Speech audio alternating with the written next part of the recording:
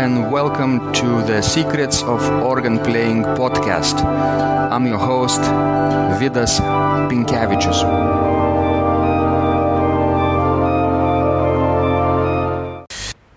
Welcome to Secrets of Organ Playing podcast number 86. Today is Sunday, March 19, 2017.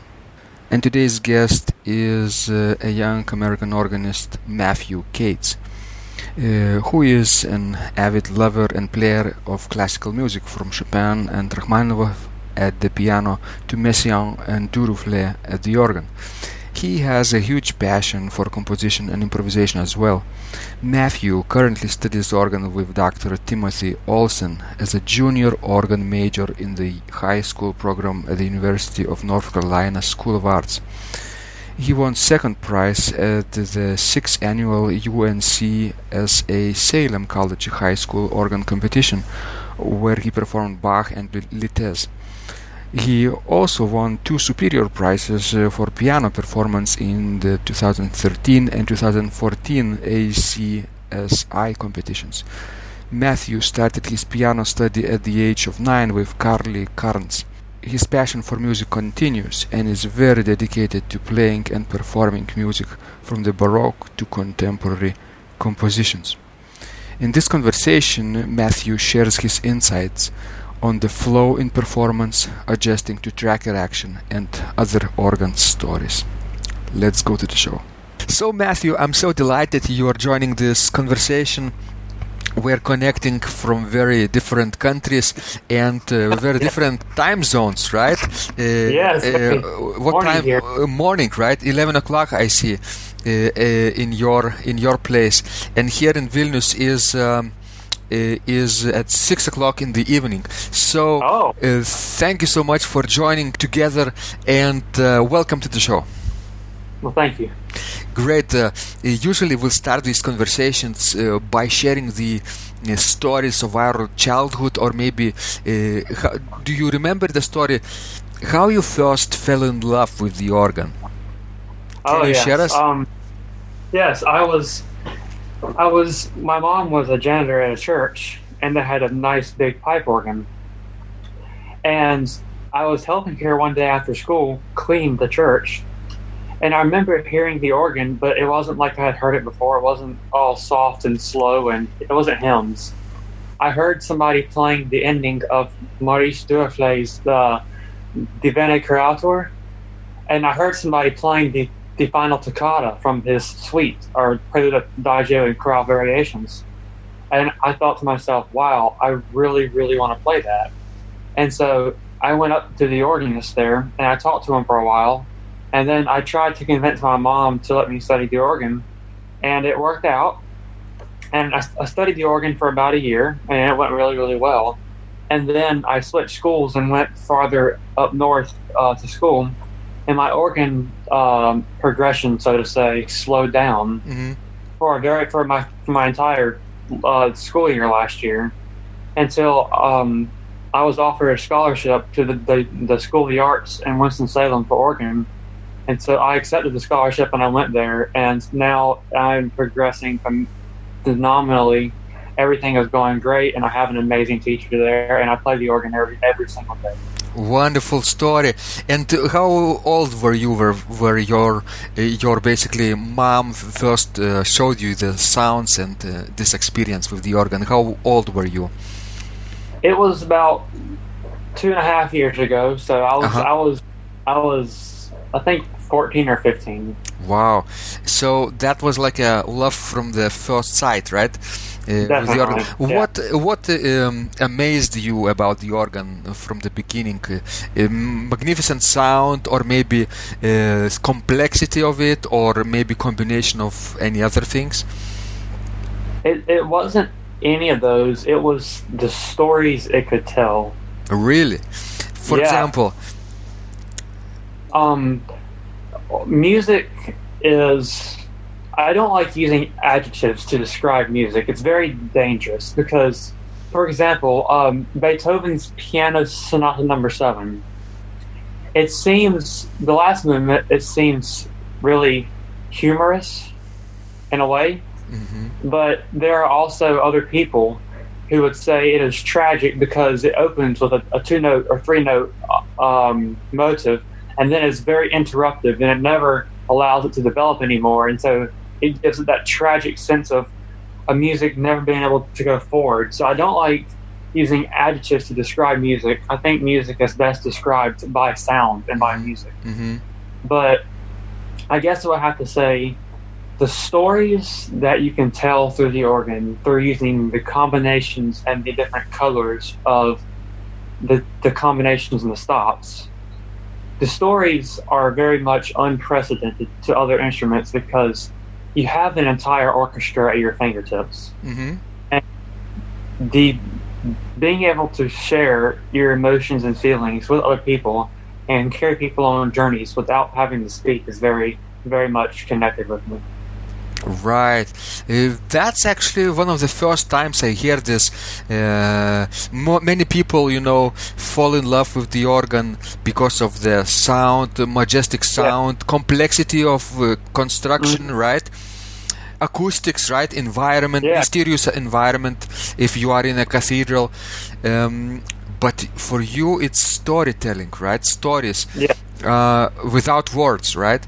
And how it connects with people and with the performance emotionally, right? So it's very interesting. Do you remember what was the first thing you played on the organ? The first piece I played on the organ was the Maurice Durflé, the choral variations on Veni Creator. My first piece. That's not a very easy piece. So you must have had a great piano technique by then.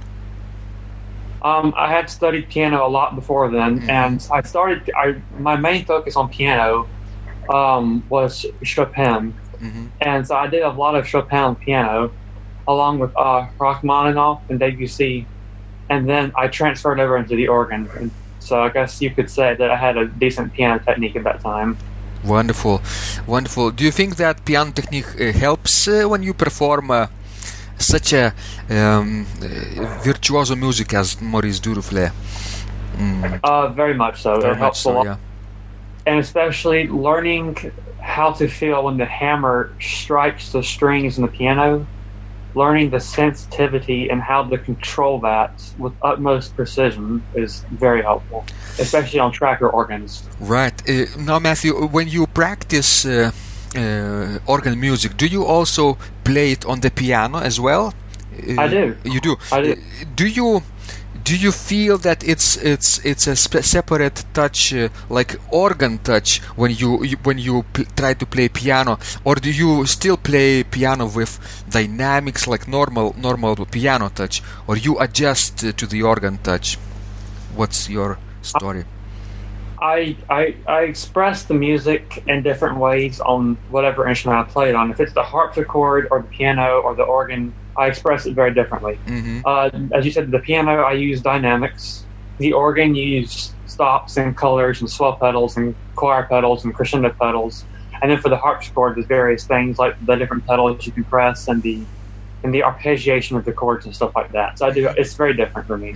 Right. Very different. Even though you would play the same piece on several different instruments, right? You would play it differently. Very differently, yes. I see. Is it difficult for you then to adjust, going back to the organ from the piano? It's not. No. What's the most challenging thing for you right now when you play the organ?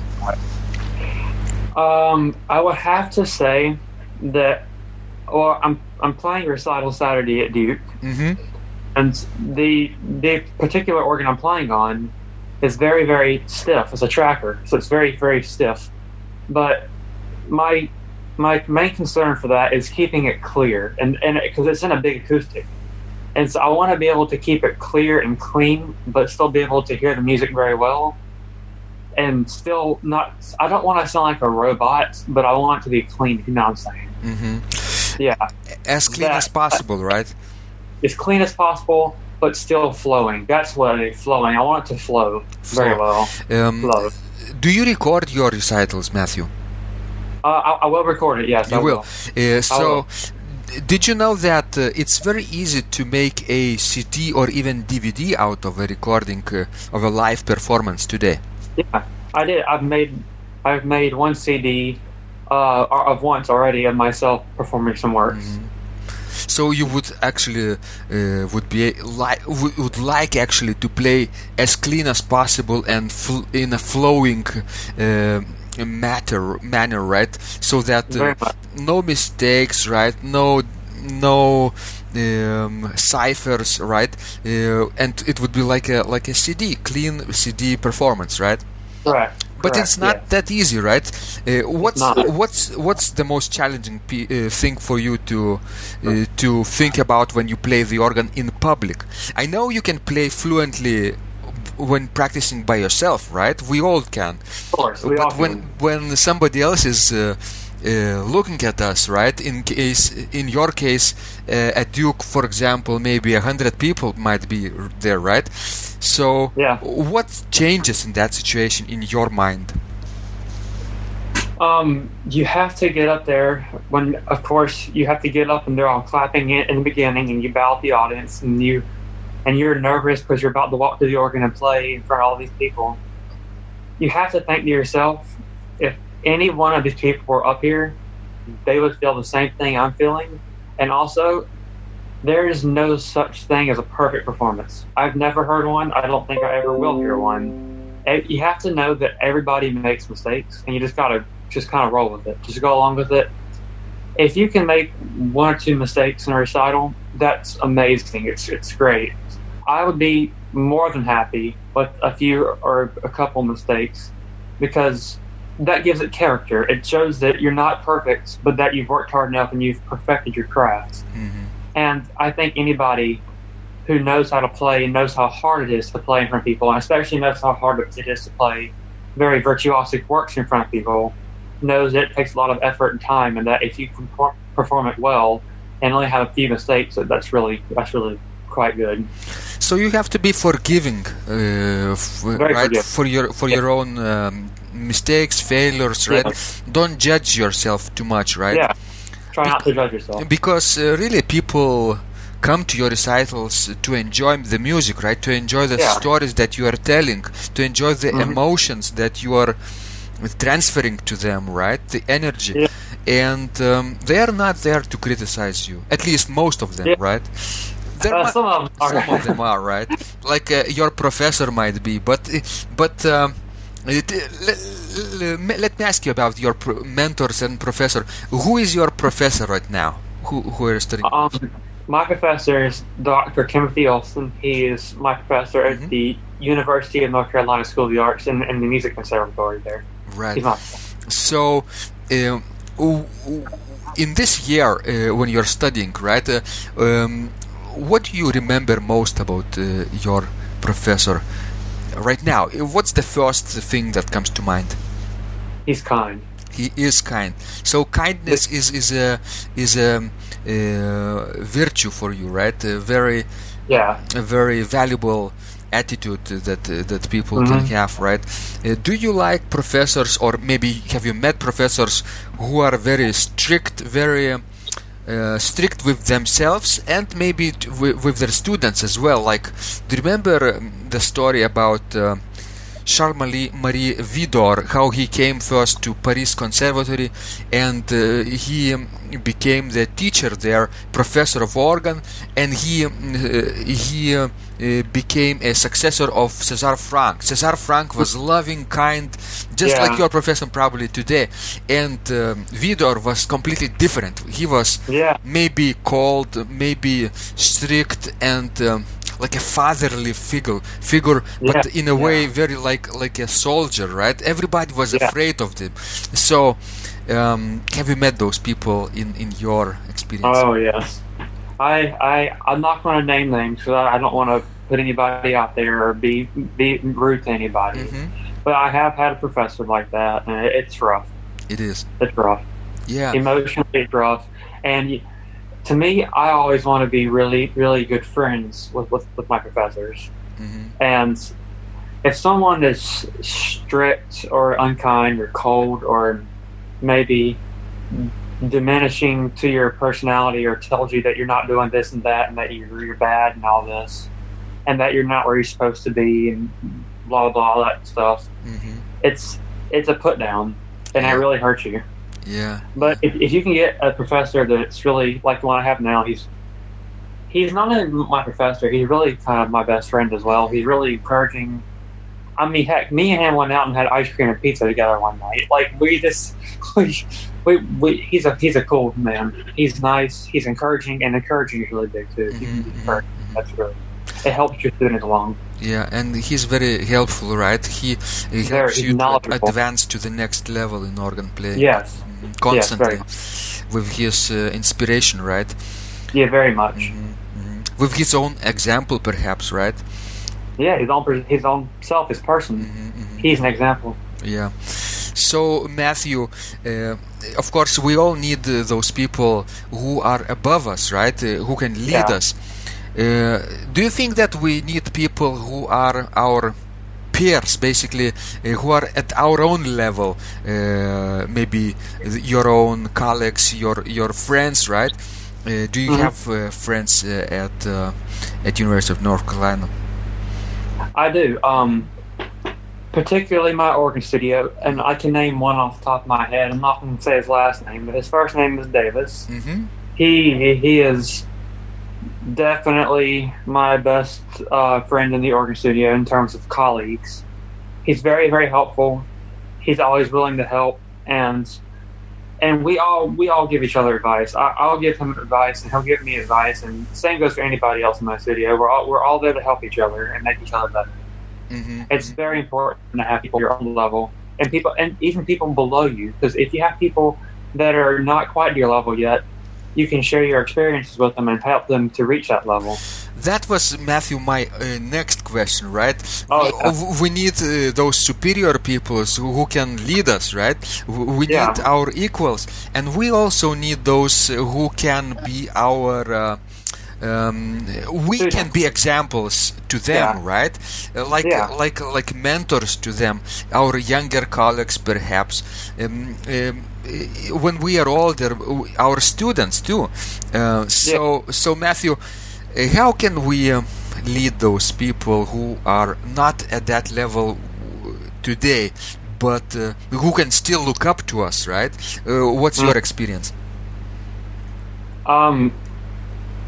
Well, you need to be understanding of their personal situations. Some people don't have access to organs, hardly at all, so they can't practice very much. Some people are not as talented or as gifted as others, so they might progress slower, or if they're talented, might progress faster. So you really need to work with the individuals and learn them, respect them, and go off of their personal needs. Very much. You have to have empathy, right? Yeah, be very understanding. Understanding what their needs are, their challenges, right? Yeah. And you have to remember how you first started, right? Perhaps when you have more experience with many organs, right? You travel a lot and you play different recitals. Many hundreds of pieces perhaps are under your belt, so to say. You tend to forget what your first challenge was, right? Maybe you feel so experienced. Even today, right? You are playing in a few days, the day after tomorrow, right? Recital, right? And many of your friends are not at this level yet, right? Who are maybe who will be playing recital, but maybe in a few months or in a few years at best. So yes, how can we encourage them without being too, we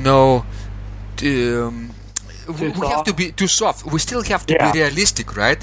We cannot say, "Oh, it was wonderful," when in reality performance wasn't wonderful at all. It was terrifying. Terrifying, yeah. So how do you probably take an example from your own professor, right? How he treats you. So how do you give feedback to people who fail a lot and make mistakes? How you can remain kind to them, but honest? my personality in me is sometimes I have an extreme when I'm honest, and that sometimes I can be too honest. And so you have to have a balance of being understanding, but also being realistic and honest. Mm-hmm. And I'm not going to name people, but there are some people that I know that decide that they think that it'll be okay if they don't practice much, and they go out to perform, and they'll get halfway through a fugue, and it's okay. It's not great or anything, but it's okay. And then they'll make a mistake, and they'll stop, and it'll ruin the whole piece, and then their mindset's off, and they can't recover from it, and then the rest of the piece is just stumbling around trying to get to the ending of it. You have to be honest with them. Sometimes you have to scold them, get on them, tell them that they need to practice more. You have to understand that when it comes to organ or any instrument, any profession, anything you want to be good at, painting, for example, anything, it takes work. It doesn't come free. Nothing comes free. You have to work at it. I put, on average, about 6 hours a day to the organ every single day. Mm-hmm. You have to work very hard. Mm-hmm. And if you don't work, you're not going to get anything out of it. You want to put out of it what you get in, or you're going to get out of it what you put into it. It's not going to come free. You can't sit down for an hour and then play a recital and expect the recital to be good. It's not going to happen. The recital's going to suck if you play an hour. So you have to really put in the effort and be realistic with the people and tell them that they also have to put in the effort, because if they don't put in the effort, they're not going to be good. Mm-hmm, mm-hmm. It's effort and work. Effort, grit, right? Basically, yeah. Be persistent, right? Be persistent. In the face of constant challenges, constant failures, right? Mm-hmm. And you have to keep focused, keep positive attitude, basically. Keep hopeful that the time will come when you master this particular spot, which still gives you trouble today. So, Matthew, what's your plan for the future? What would you like to do with the organ when you're done with your studies? I want to be a professor at a university or a conservatory, and I would also want to be a traveling concert organist, mm-hmm. and give a bunch of recitals and stuff. Combination of teaching and performing, right? Exactly. Do you like to work at church? Would you like to be a church musician as well, or not so much? Not so much. Mm-hmm. I'm not. It's a valuable skill, and we need those people who play hymns and stuff. But hymns have always. I can play hymns and I can improvise off of hymns and stuff, but I don't enjoy it. Mm-hmm. And I really want a profession where I can enjoy it and not have to get up and go to work every day and just be ready for it to be over. I want to be able to have fun life and be able to enjoy what I do, love it. Mm-hmm. And I know that I love teaching and I love showing people other things and how to better themselves in music, and especially music. And I know that I like telling stories through music and playing recitals and stuff and telling music stories and playing the organ. And I would love to do that combination of both, because that would make me feel that my life is complete and that I was very happy. Wonderful dream. I wish you all the best with this. And of course you have probably what it takes, right? You have perseverance, you have the right positive attitude, you're not giving up so easily, right? And you are hardworking. You play, as you say, 6 hours a day. Sometimes it's too much. How your mind feels when you play for 4, 5, or 6 hours at the end of the practice session? Is it still fresh, or you ready to go to bed after that? Well, you never practice 6 hours straight through. I take a break every 30 minutes. Oh, that's great. But see, it's not a break where I stop and go sit down and watch TV. I think about what I'm doing, and I think about how in the next 30-minute segment of my practice I can make it better. Mm-hmm. And so, say there's a water fountain out in the hallway outside of the organ, I'll take a walk around the sanctuary, and then I'll go out to the water fountain and get a water, about a 3-minute break, and just my legs stretched and walk around and just drink of water, and I'll come back and I'll set my mind to do what I focused on in the break about thinking about how I should improve it, and I'll do that for about 2 hours, and then after 2 hours I'll take a little bit longer break and I'll relax and get a snack or something, get something to eat, and I'll come back and do another 2 hours the same way, and then another 2 hours the same way. Mm-hmm. And then if I have a recital, it might be 8 hours the day before, and I might do another 2 hours. Mm-hmm, mm-hmm. Right. So, you take frequent breaks. Go away. Mm-hmm. You have to stay focused. And you during the break, you really have to stretch, right? Take a drink or take a walk around the sanctuary, as you say, right? Do something different than sitting and thinking mentally, right? You do some things a little bit physically too, so that your body would not remain stiff for a long period of time. Very much, yeah. So Matthew, your recital is in 2 days. What are you playing? Can you share with us?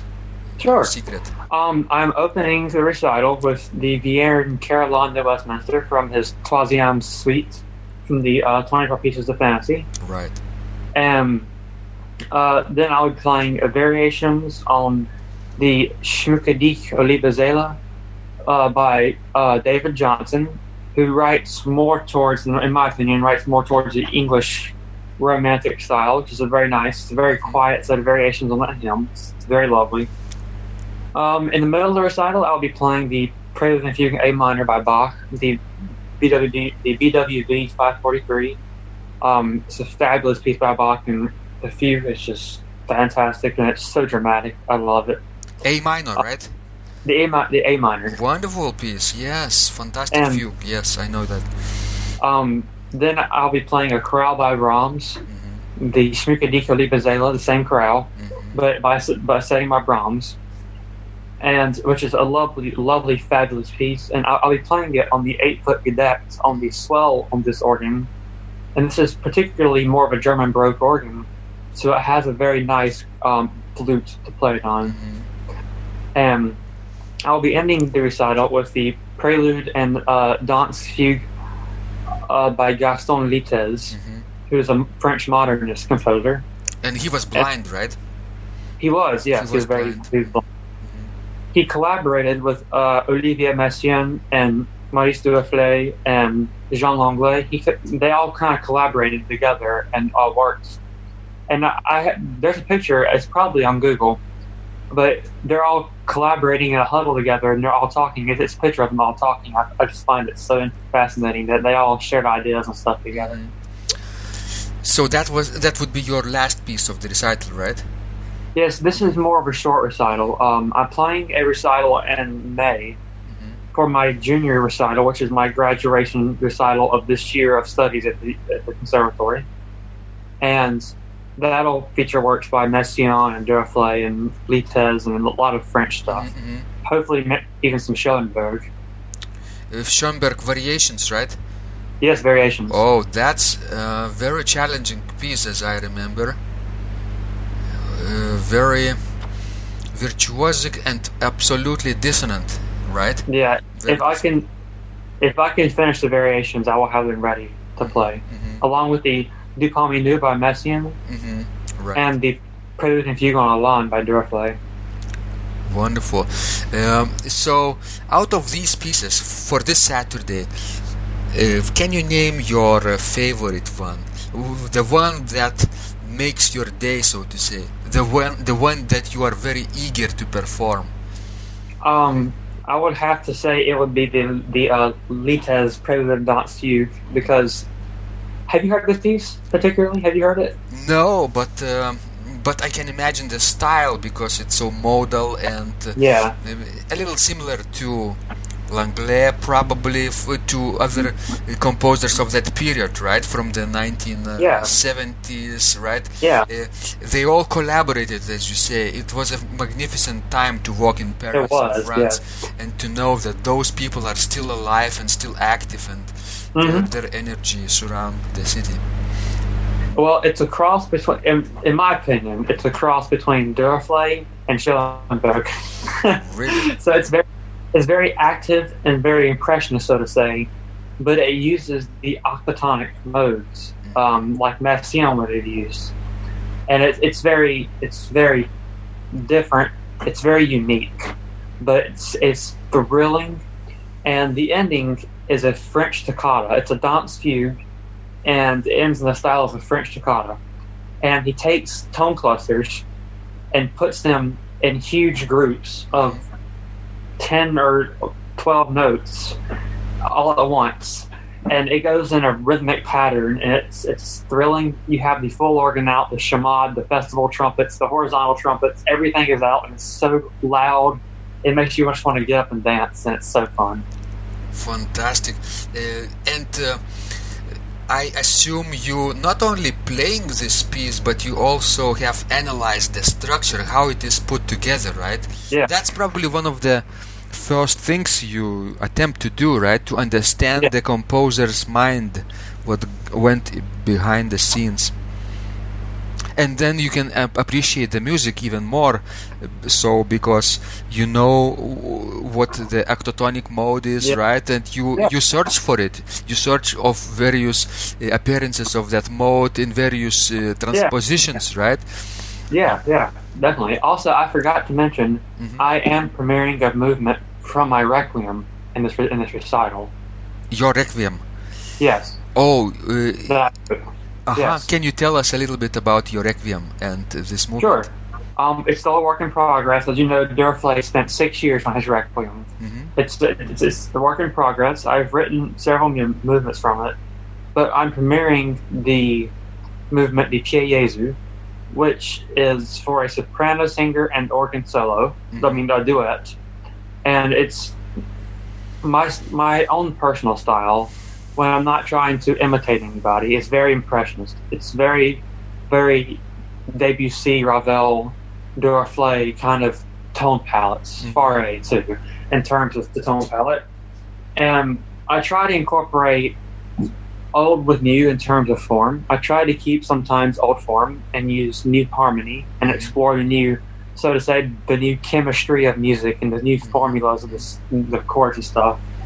And this was a piece, particularly, I wrote when I was sad, and it's a long story behind that.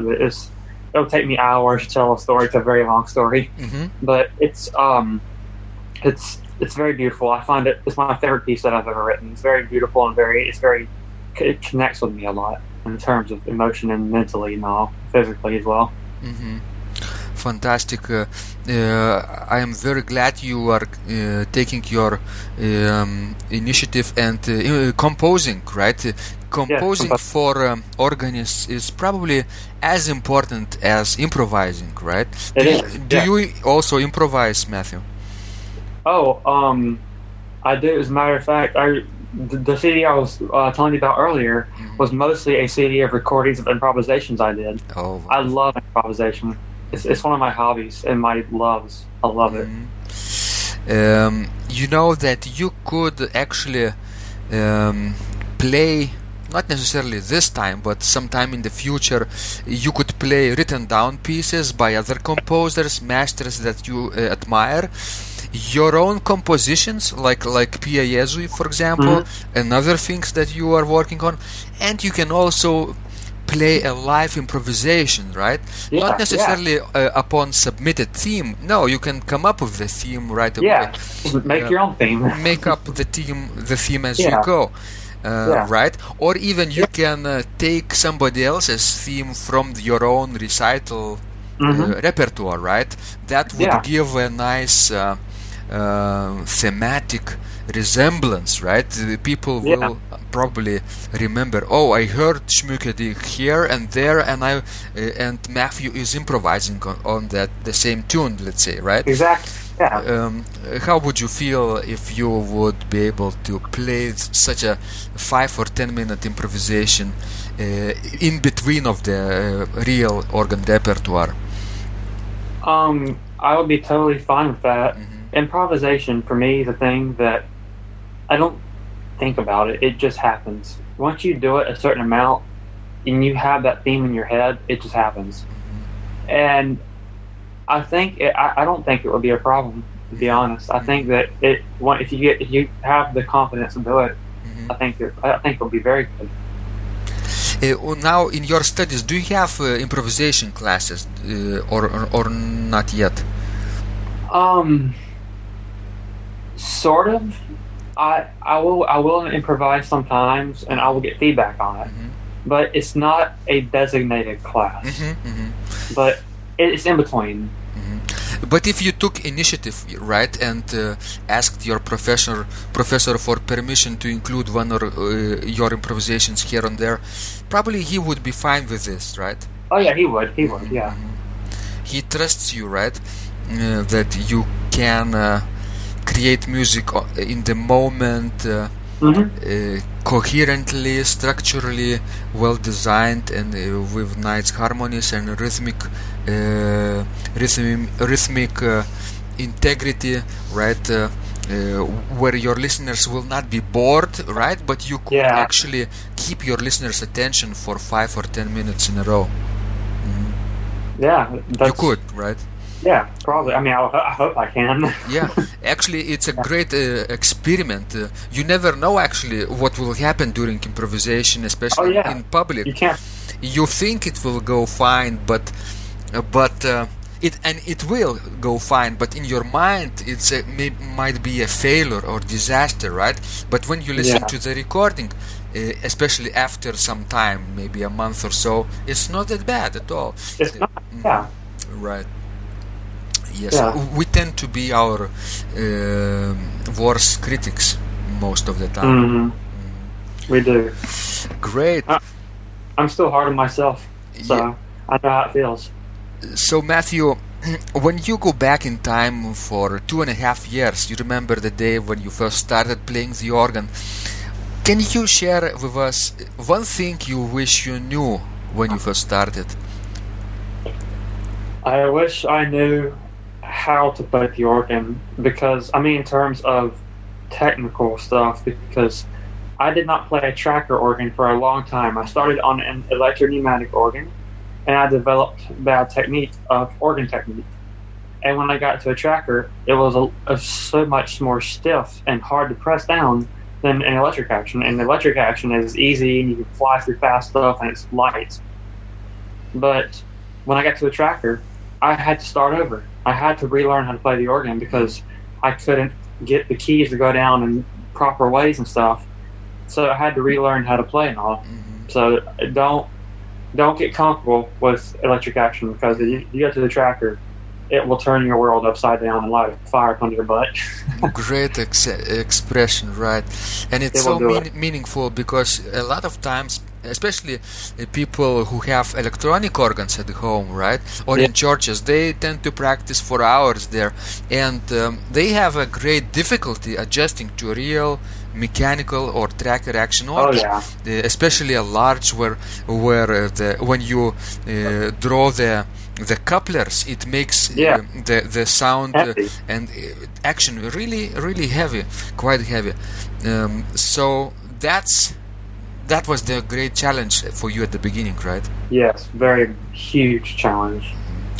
Was the pedal playing for you a problem at that time? It took me about 3 months to get used to it, and after that, it wasn't a big deal. Wow, that's fast. For me, it took about 3 years. Yes. Well, I did a lot of pedal exercises, and I learned the Bach, the pedal exercitum, and that really summed it up for me. I remember my colleague who was of my age, and we started together here in Vilnius, and even earlier in my hometown Klaipėda, playing the organ. And when we together were accepted to the Lithuanian Music Academy, I saw him practicing in one of the practice rooms at the academy, double pedal dance, some kind of from the movie or cartoon that he made up in his mind, and he improvised on that melody with 2 feet at the same time. This was a unheard feat for me, and I felt so diminished and so weak. Right. Yeah. Yes. just it's important to keep your confidence up, definitely. So thank you so much, Matthew, for your honest and inspiring ideas. At this level of your experience of this place of your career, right? I wish you all the best in the future, that you really would try out so many, maybe 500 different organs, right? And you would get adjusted to each of them in 5 seconds or more or less. Right? Thank you. Because it's just like driving a car. The more cars you drive, the easier you get adjusted to each of them, right? Whenever you take your car to mechanic, right, you know right away that he is a professional with thousands of cars of experience, right? And he can back up easily and do all kinds of maneuvers with your car, although seemingly he or she sees that car for the first time. Yeah, it's fascinating. So that's my basically hope for you, that you would get so much experience with different organs in different countries while touring the world, right? And teaching in one of your favorite colleges or universities or conservatories, so that really you can adjust in no time in any given organ, in any situation, and of course share musical stories with your listeners, which will inspire them as much as they inspire you. Well, thank you. I appreciate it. So, Matthew, before we end this conversation, can you give our listeners a link where they could find you and your work, your recordings online? Yeah, I have a YouTube page. It's Matthew Gates, and it's a picture of an organ. I think it's the only one. I think it's the only Matthew Gates on YouTube that even has a picture of your organ, so it should be pretty easy to find. Also, my Facebook page, I post organ stuff on there, and it updates almost every day. The videos and links and pictures of my experience and recitals coming up and calendars and everything. So Facebook, honestly, is the best way. Just send me a friend request on Facebook, and you'll see everything you need to know. Wonderful. So Facebook, YouTube are the great place to visit you and your work, right? So thank you so much. Good luck in your recital in a couple of days, and let me know when you do your new recitals, new storytelling events, maybe new recordings, right? What comes up next in your life, so you could share with our listeners as well. Thank you so much. Well, thank you. If you liked this conversation, I encourage you to visit my blog Secrets of Organ Playing at organduo.lt, where you will find lots of insights, practical advice, and training for every area of organ playing. You can subscribe to this blog for free to get your daily dose of inspiration and to be the first to know when any of my future podcasts roll out. I hope to help you reach your dreams in organ playing. I'm Vidas Pinkevičius. Thanks for listening, and I'll catch you online really soon.